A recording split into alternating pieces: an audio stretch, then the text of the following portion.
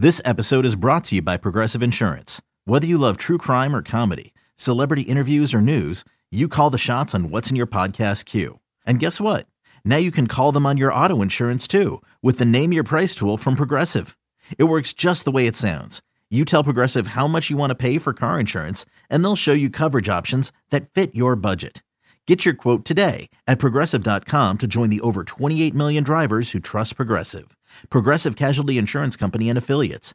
Price and coverage match limited by state law. You could spend the weekend doing the same old whatever, or you could conquer the weekend in the all-new Hyundai Santa Fe. Visit HyundaiUSA.com for more details. Hyundai, there's joy in every journey.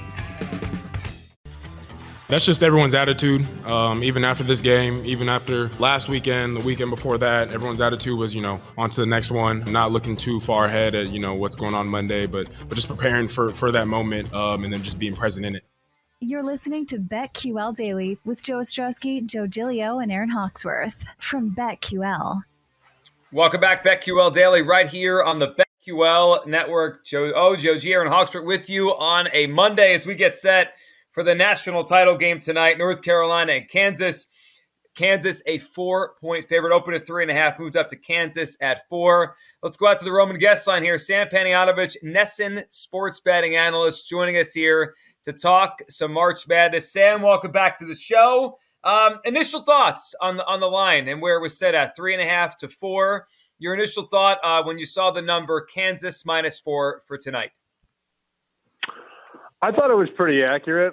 Saturday I was shooting some texts around to some Vegas bookmakers, and I always try and guess the line first, and then that gets them to respond because nobody wants to answer, what's the line? So I guess the line, and then they give me the real answer. My guess was Kansas -1 against Duke and Kansas -3.5 against Carolina. And it turned out it opened pretty much right there. I mean, you knock it up a half point to Kansas 4 against Carolina. They also said they expected, if it was Kansas-Duke, they would have expected Duke to likely close the favorite, but now Duke is dead. So we can move on from that. We never have to see Coach K again. I'll tell you what, though, it's hard for me to make an official play until I see Dan Le Batard's play because that guy. That guy sucks at gambling. He's the worst gambler I've ever seen. I don't know that it's him. It's somebody from his account. They've lost like all 7 of their boosts in this NCAA tournament. Like, I've been tracking all of them, and not a single one has won. So I'm refreshing the Twitter feed every 15 minutes to see if we get a lock of the year from the Dan Le Batard show. Awful handicapper. So that means DraftKings must be loving them because you always talk about those boosts are usually big-time losers. Also on Saturday, I mean, we could talk about the lead being Coach K, but I kind of felt like it was the first game. Many of us, including you, have Kansas futures on the line, and you're dealing with a Nova fan at the bar. How'd that go?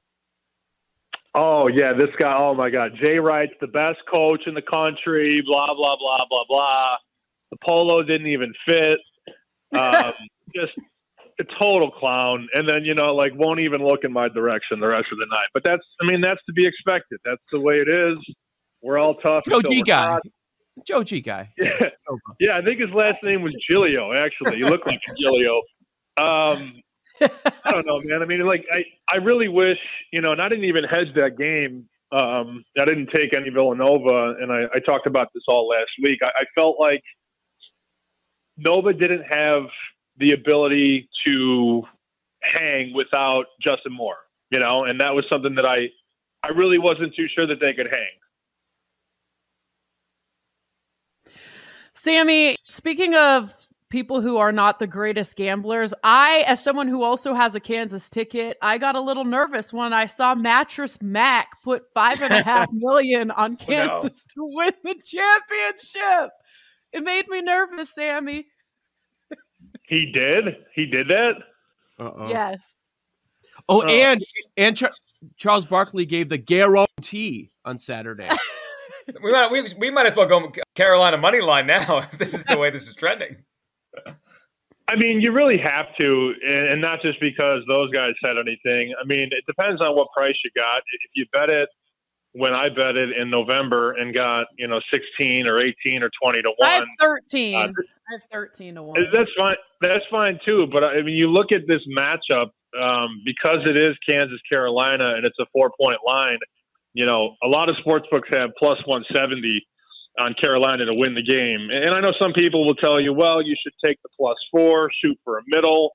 I don't know. Like if you have $500 at 20 to 1 that makes 10 grand, and then you can take North Carolina plus 170 for like 2,000 or 3,000 to make 34 or 51.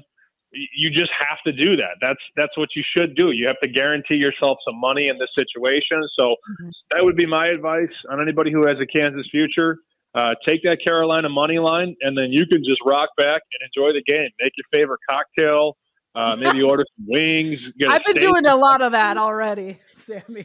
There's no sweat. There's no need to have a sweat. If you've got Kansas at 13, 15, 18, 20, whatever, just put a little bit on Carolina, plus 170 to get you over the top. You make money no matter what, and have yourself a Monday. All right. Sam, what's your thought on the game script tonight? Pace, 151.5 we're down to now. This opened a little higher. This has been coming down. When the show started this morning, we were at 152. I'm seeing 151.5 now. You expect a high-scoring game tonight? I do, but the total is something that I really have no interest in. I mean, when you look at Kansas and the way that they've been able to control most of these games, aside from the Miami game in the first half, I mean, it's really been with defense. Holding Providence to 61, holding Miami to 50, holding Nova to 65. So it's not really, will Kansas get there? I think we know they can get to 75, 80 points, but is their defense going to keep playing as well as it has? And really, in the Big 12 season, we didn't talk about Kansas on the defensive side of the ball. All the gobbling was over Texas Tech and Texas and Baylor, and Kansas defensively has been very impressive in this tournament. I mean, you look at the KenPom numbers, they're a top 10 offense, but they've slowly crept up the rankings on the defensive side of the ball. And Miami was a pretty good three-point shooting team.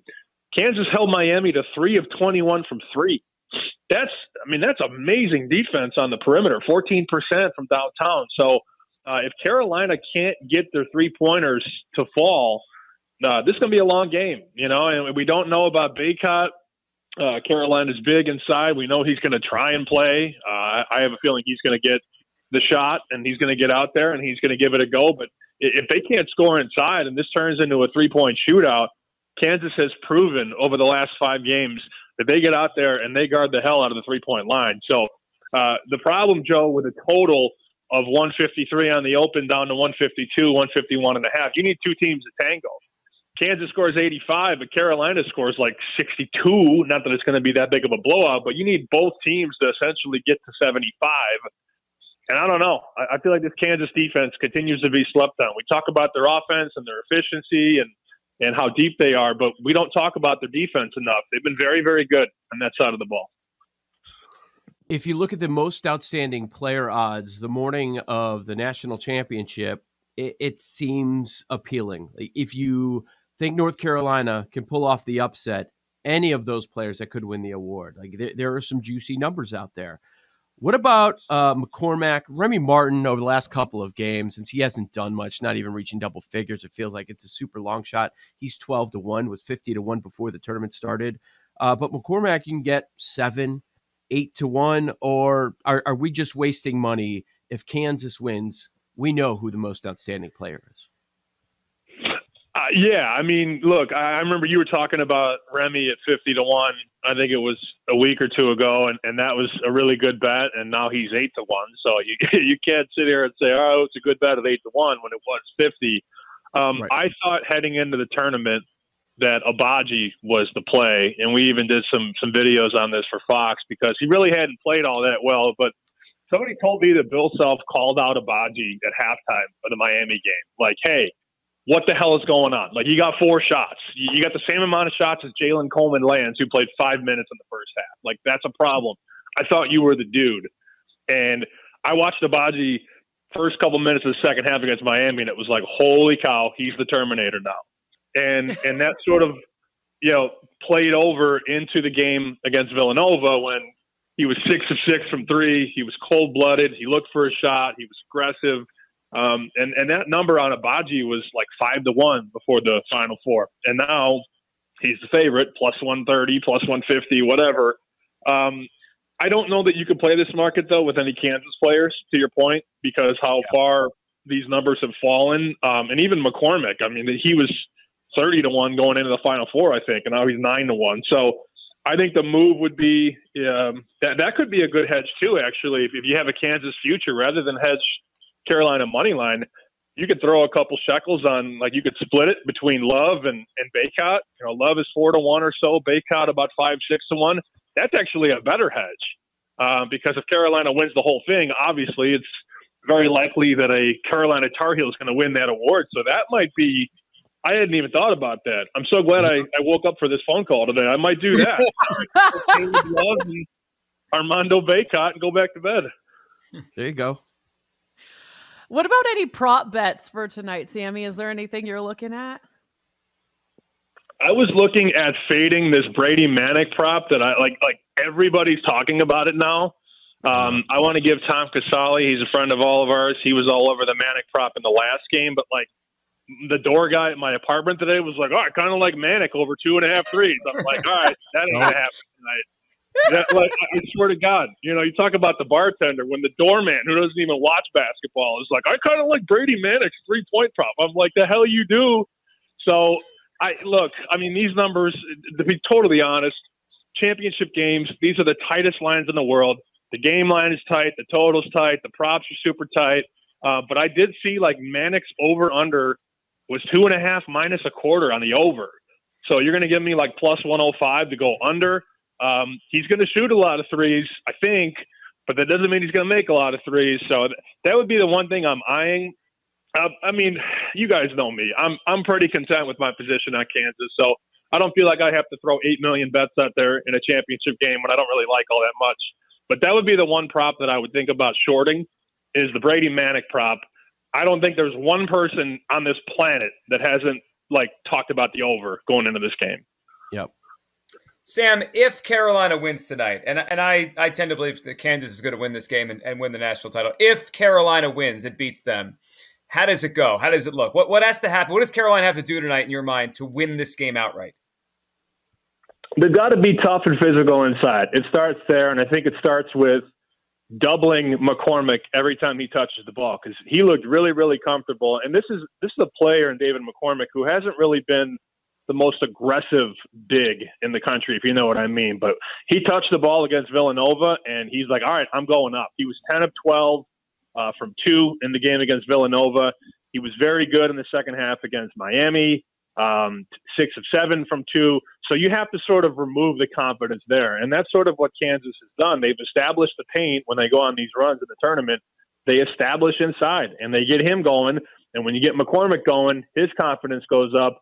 The defense collapses, and then all of a sudden the perimeter is wide open. So that's really been the head of the snake. He's not their best player, but Kansas is at its best when McCormick plays well. That's exactly how it's gone. That's been the script. So I think you have to be physical with him, throw some bodies at him, put some forearms in his hips and his ribs, get in there and make life uncomfortable for McCormick. And if they're not scoring inside, it doesn't open up the outside because Kansas is a team that builds from the inside out. So that would be the message there. If McCormick is off, you got a chance. And for Carolina, I mean, that's their game, shooting threes. Got to make your 3-point shots. If they're not making threes, they have no shot in this game. They are not a team that builds inside out. They build outside in. They shoot a lot of tough shots. Ideally, they make a lot of tough shots. So those would be the two ways that Carolina has an avenue to pulling off the upset. Limiting what David McCormick can do for Kansas and being efficient and accurate on 3-point shots. Before we let you go, I want to close with some baseball. I was not surprised to see Sammy Southside be in on White Sox AL Central, Robert MVP, Eloy MVP, and then right after that, Crochet's out. Now Lance Lynn's out. Any concern? No, I'm not too concerned. I'm lying, but I'm not concerned. I feel like they just got to get through April and maybe the first couple weeks of May.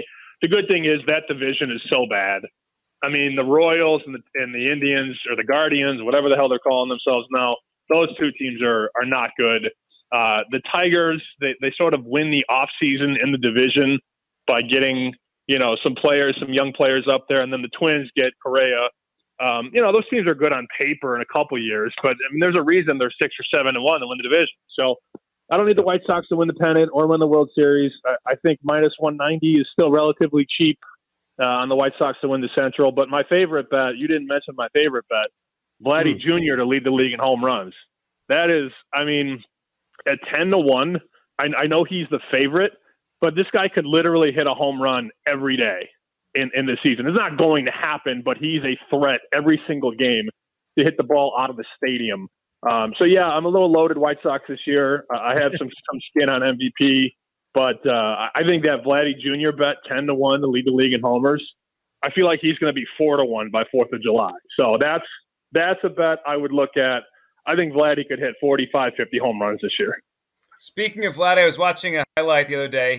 The announcer thought it was a pop-up to right field, and it cleared the fence by at least 15 feet. They thought he hit a pop-up. He's so strong, it's ridiculous. Sammy, we appreciate you hopping on. Enjoy the title game tonight.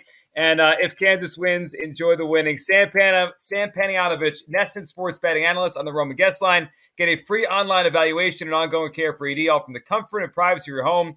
Go to GetRoman.com/BetQL now to get $15 off your first month. That's GetRoman.com/BetQL. On the other side, we'll dive into big picture NBA. Just a little bit left in this season. Playoffs, futures, all next, right here on BetQL Daily.